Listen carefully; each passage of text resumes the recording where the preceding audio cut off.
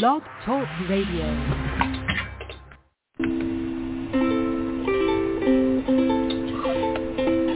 Hi everyone, this is Camille from sunny California, and you're listening to the Coffee Chat with Camille show, which is a podcast series that interviews various guests about real-life topics for people who love to learn.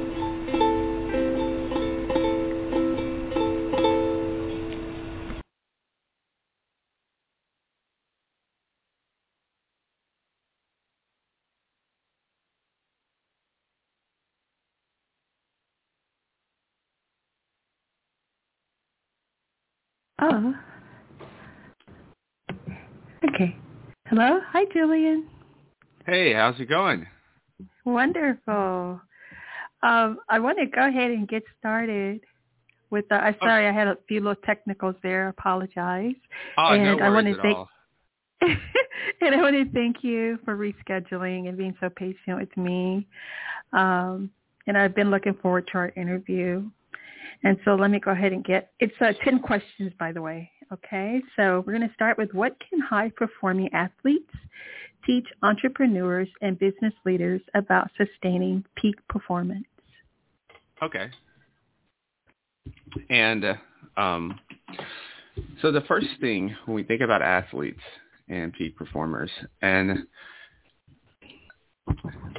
let's look at LeBron James. I always like to look at LeBron James, Messi, or even Ronaldo. And we'll look at Messi right now. Messi's, I believe, is in his mid-30s right now.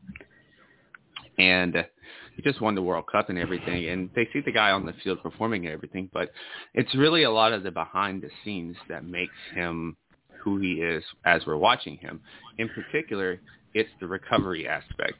And a lot of times high performers, we are always have our foot on the gas pedal. It's go, go, go, go. How much more can I do? More capital, more resources, more money, more this, more that, more that. And we never really stop to take the time to balance that out in some semblance, some form or fashion, and focus on the recovery aspect of things.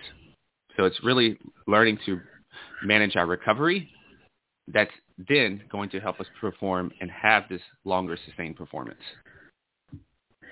Wonderful. And then what is the critical mistake that most traditional executive health programs make?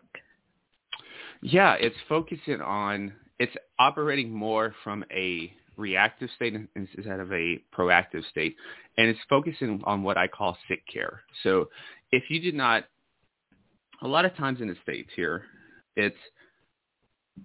you'll go somewhere, and if you're not showing the actual physical symptoms of a particular issue, odds are you're not going to be able to get some of the lab testing that would be beneficial for you because you're not physically showing any symptoms. And so a lot of times here, you have to be sick before you can actually get some of the best testing that could help you. And that's backwards. And so it's to sum that up, it's not focusing enough on the preventative care aspect. Mm-hmm. Okay. And thank you. And despite being successful in your business, why do some entrepreneurs and executives struggle with their health? Mm-hmm. Well, I think that's a multi, I've been rethinking that because sometimes I make some of these, I've been making some of these mistakes myself. And yeah, it's the new year, and I know there's one thing in particular. It's the new year, and there's this proverbial seesaw that a lot of people get on. So right now, I think a lot of people are on their best behaviors with their health because it's still the new year. It's not too far yet away from the new year, so everybody still has those resolutions, those goals right now. And a lot of times, those people will accomplish those goals 2 to 3 months out. They'll hit that initial benchmark goal. But then what happens is at the end of that, there's nothing left for them to do. They haven't they haven't made the critical junction of what's next. And so what happens then is that if you don't have something in place, you're going to revert back to your old habits. And so what happens is they get on this proverbial seesaw. So it can look like I lost 10 pounds and then it just came back. And then I lost 10 pounds and it came back. And so they do not have what's next when it comes to their goal setting, because optimal health is a continual cycle. So think of this like a soap opera, whereas soap operas have been going on for 30 years. Some of them are. And there's always a storyline that continues. There's always something that leads up to the next thing. And this is how our health is. So if this phase is just about weight loss, then what's the next phase going to be? And then this is always going to keep you focused. And the next thing is kind of goes back to our recovery conversation with the first thing with the athletes, is that in business, generally, the more capital you have, the more resources that you can allocate, which is then typically going to lead to more growth for your business. In this situation here with health, you can't just do more and more and more. You can't just do CrossFit 7 days a week and be on a very strict diet and do all these different biohacks without looking at the totality of the program and seeing if it actually makes sense, and incorporating things like recovery and stress reduction. And so those are the two main things, is falling into the concept of more equals better, and then also not answering the question of what's next when it comes to your weight loss goal or whatever type of health goal that you have, and to keep you focused on a health mindset and not reverting back to old habits. Okay, excellent. And then why is sleep so critical to an entrepreneur and business leader? Mm-hmm. Yeah, when you think about sleep is literally connected to every single facet of our life. It's also connected to, from a business perspective, it's connected to every organizational aspect as well.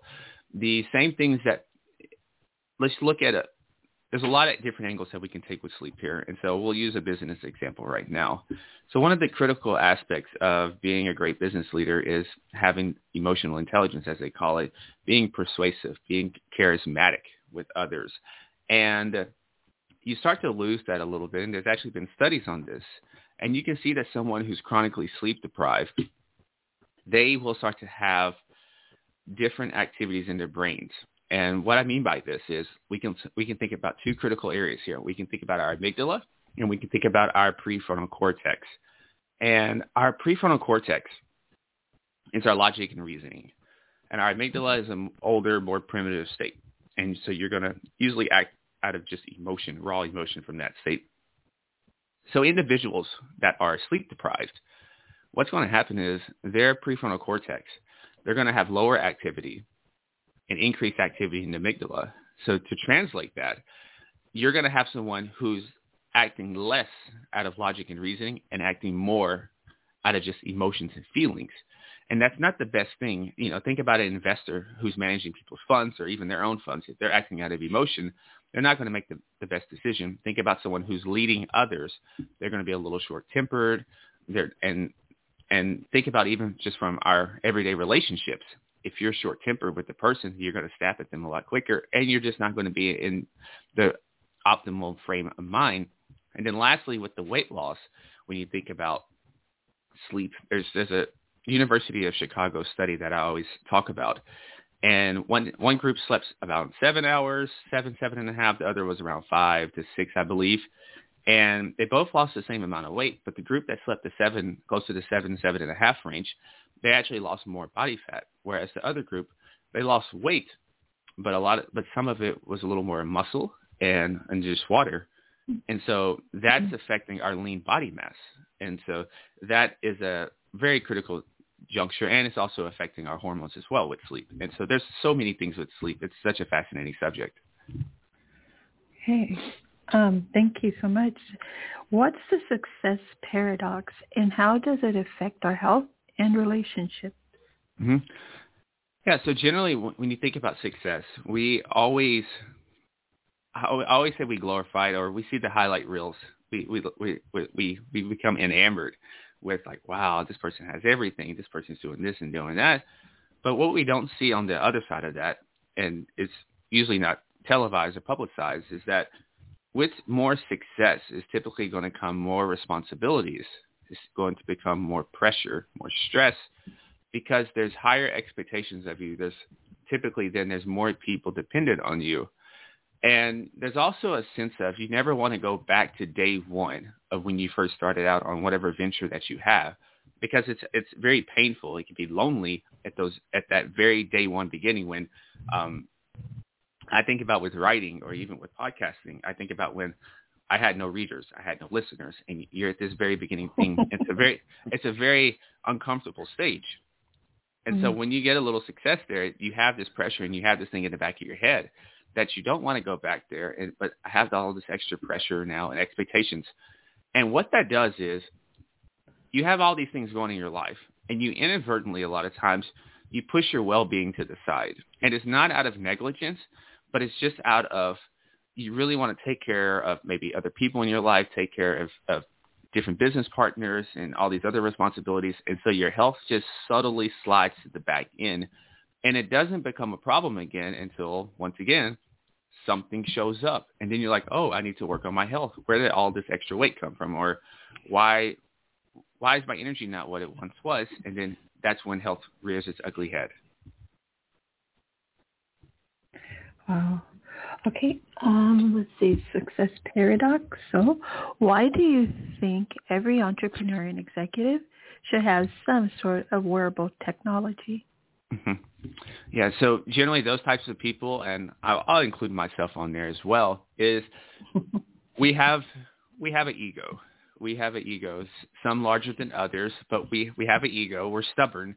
That's also our gift that has helped us in various aspects of our life, but it also can be a deterrent and a negative for us because we think we're invincible. We don't like taking advice from others. And the good thing about wearable technologies is it's data, and data doesn't really have any biases. Data's not going to take any side. Data is data. And what that is going to do then is going to give you a look. And I'll break this down into a couple categories. The first thing that having some sort of data does is it gives you accountability. So it's one thing for somebody to tell you, hey, you should go, I think it'll be good for you to walk 8,000 to 10,000 steps a day. And then you walk a little bit, it's like, oh, I think I got enough. And then you look at your wearable, it either reminds you that you haven't, or it shows you that, hey, you're only at 4,000. So this is the accountability. The next thing is to tie in the first topic that we talked about is that this is once again going to help you be in a more proactive frame of mind instead of reactive. Because usually with these wearables, you get a couple key vitals every day. You probably get your heart rate, you probably get your HRV, probably get your respiratory rate. Most of them now you'll get oxygen saturation. And what you're doing every day, you're getting a mini checkup every day. And over the course of time, you're going to learn what typical ranges, like my heart rate or my respiratory rate is going to be in. So not only can you go to your doctor or go to your health coach or whoever and show them, hey, this is my typical ranges, this is what it's looked like the last month or so or 3 months, but you're also going to have this tool that if you start to become sick or feel ill, you're going to get notice usually a couple of days in advance because you're going to see that your heart rate may go up a little bit, your respiratory rate may go up a little bit, and you're going to say, okay, something's going on within my body right now. And so you get a couple extra days to take preventative measures and to help mitigate the severity of whatever's coming. And the last thing is that you're going to be able to have more precise inputs into your diet, into your supplement regimen, into your nutritional regimen, into your exercise regimen, because you're going to have this data here. And you're going to be able to make a much more precise decision on what to do based on your data because it's uniquely yours and no one else's. So it's not a cookie cutter or tailored or just a templated plan, which a lot of these health programs are now. Mm-hmm. Yes. And then what's one universal nutrition tip that you think would benefit everyone? Oh, yeah. There's so many with this, and I think at this time of the year, I think what's most appropriate is to really know yourself, know your own psychology.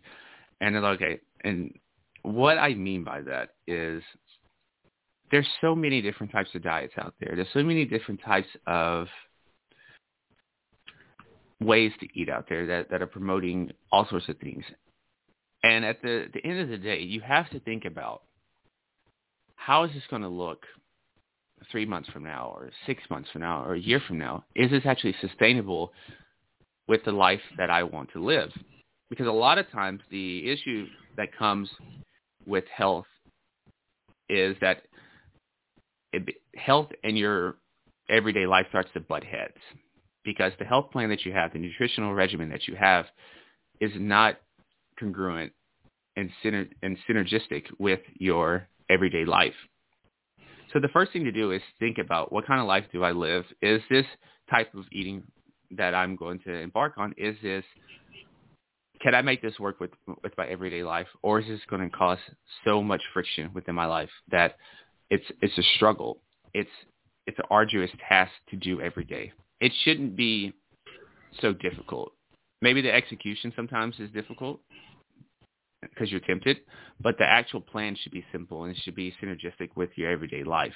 So if you're someone, for instance, who goes out to dinner a lot and maybe you like to eat a little carbohydrates, then I don't know if it makes sense for you to just force yourself to be on a diet where you're eating nothing but just meat and depriving yourself, because there's only so long that most people are going to be able to do that before they're going to break and give in. So that's the first. So that's the universal step, is to really know your psychology and see if this fits with who you are as a person and your everyday life. Okay, that's perfect. And are we our genes, or can we do something about it? Mm-hmm. No, we are thankfully not our genes. Our genes is clues to our past. But when it comes to our future, this is where the epigenetics comes in. And epigenetics, just as a literal term, means above the gene.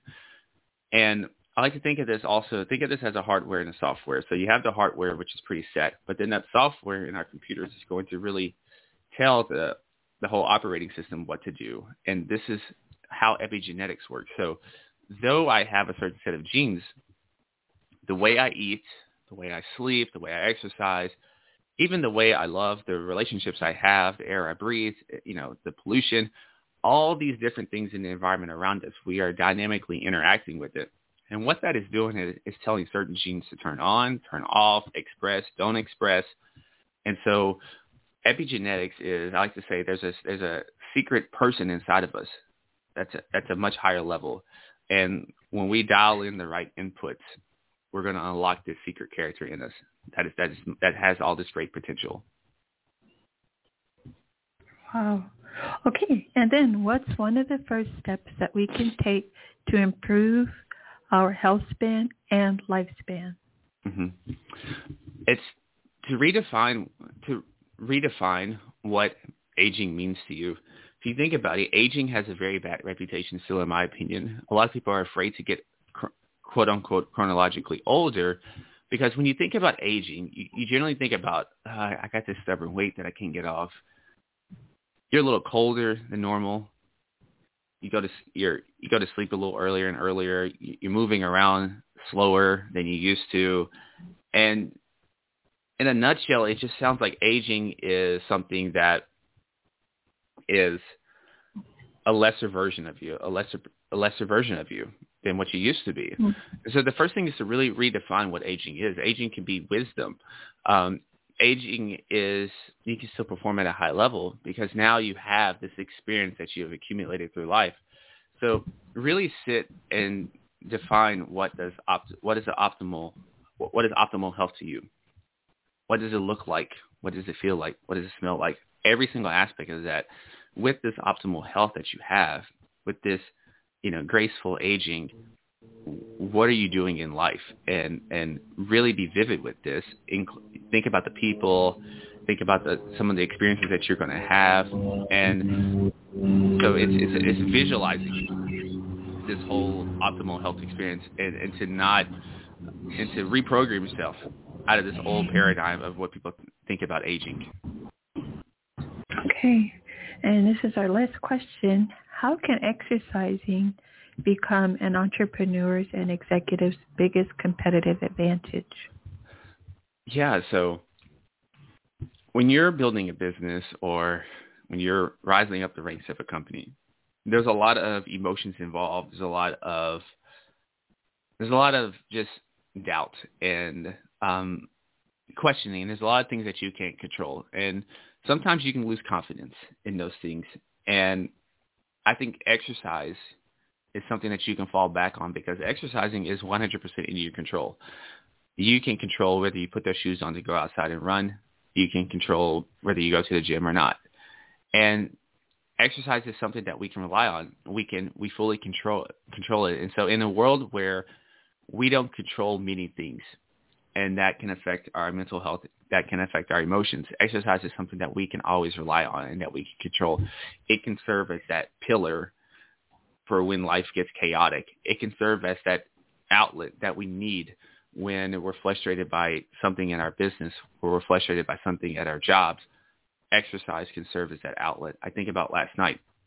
I went and boxed for about 5 rounds, and I punched my frustrations out. I felt so much better after I got done, just from 5 rounds.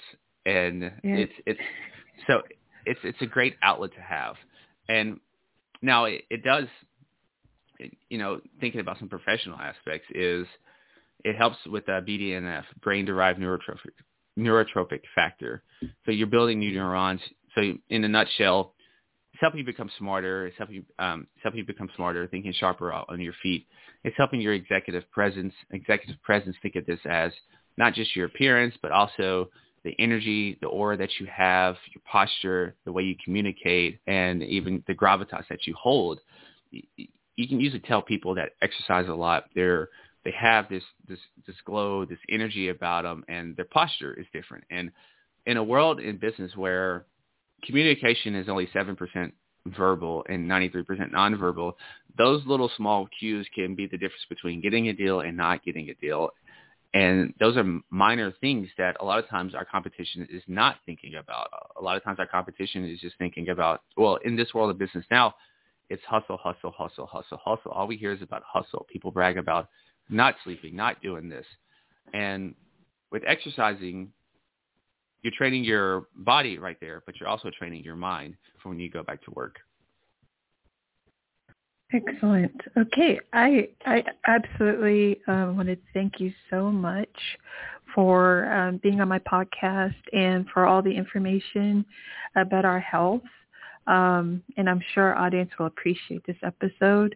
Also, is there any kind of email handle that you want to let the audience know about, or the listeners?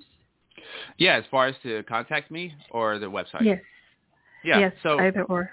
Yeah, so I actually have a free report. It's 17 actions that you can take today to start living a longer, healthier life. And it's at executivehealth.io/report. Excellent. All right. Thank you so much, Julian. You're just amazing. And I also see you're quite fit yourself. So you're a wonderful example of how we can do this, and thank you for your encouraging words and all your knowledge. It was outstanding. Bye for now. Well, thank you for having me on. I really appreciated it. You're welcome. A pleasure. Bye. Bye-bye.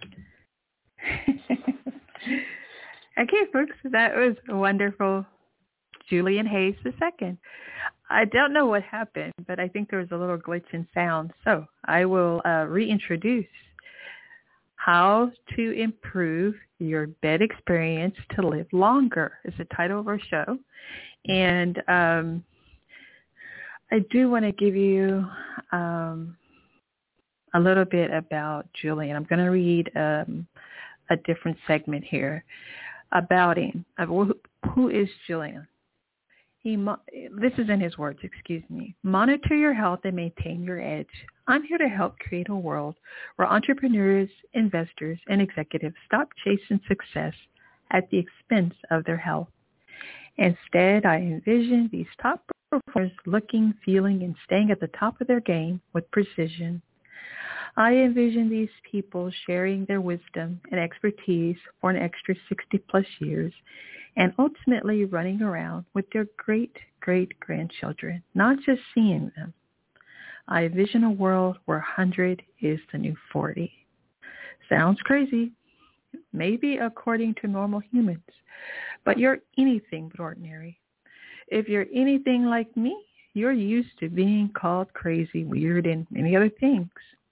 With all this said, I know how complicated and demanding life can get for high achievers.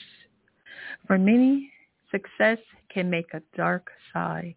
While most books and podcasts about success are about how to get there and often glamorize it, few pay attention to your struggles on the other side of the success. Success can be lonely. Your world can become smaller. Your pursuit of success and growth never stops, which can lead to you being on the cusp of burnout. You spent years building up your outstanding career and business. However, you can unknowingly fall into a success paradox where there are more responsibilities, expectations, pressure, and stress, time for yourself.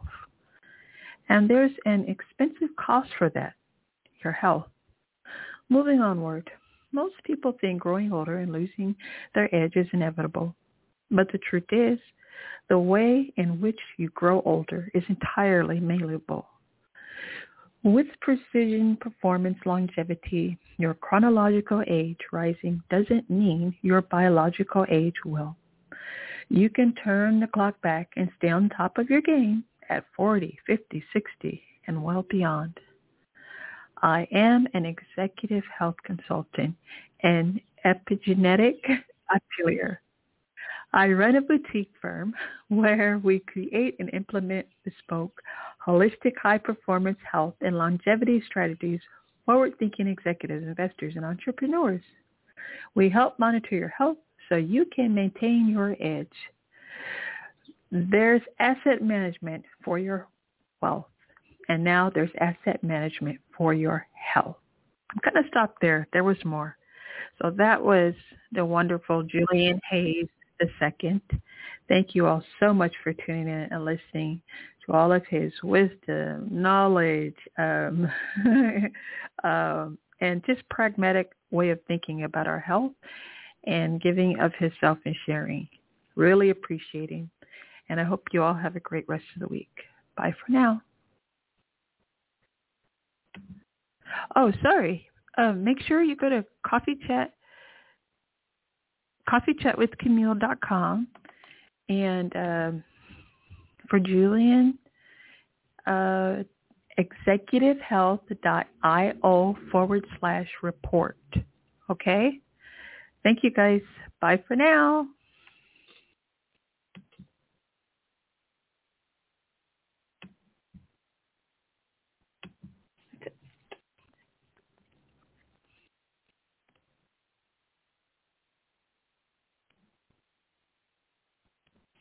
With Lucky Land Slots, you can get lucky just about anywhere. Dearly beloved, we are gathered here today to... Has anyone seen the bride and groom? Sorry, we're here. We were getting lucky in the limo and we lost track of time. No, Lucky Land Casino, with cash prizes that add up quicker than a guest registry. In that case, I pronounce you lucky. Play for free at LuckyLandSlots.com. Daily bonuses are waiting. No purchase necessary. Void where prohibited by law. 18+. Terms and conditions apply. See website for details.